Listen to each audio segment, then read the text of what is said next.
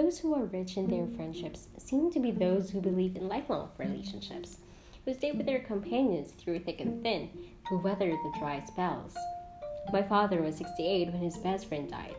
His grief at Hubert's death made me realize what their friendship had meant to them for more than 60 years. They had grown up as boys in the same rural town, fished and hunted together.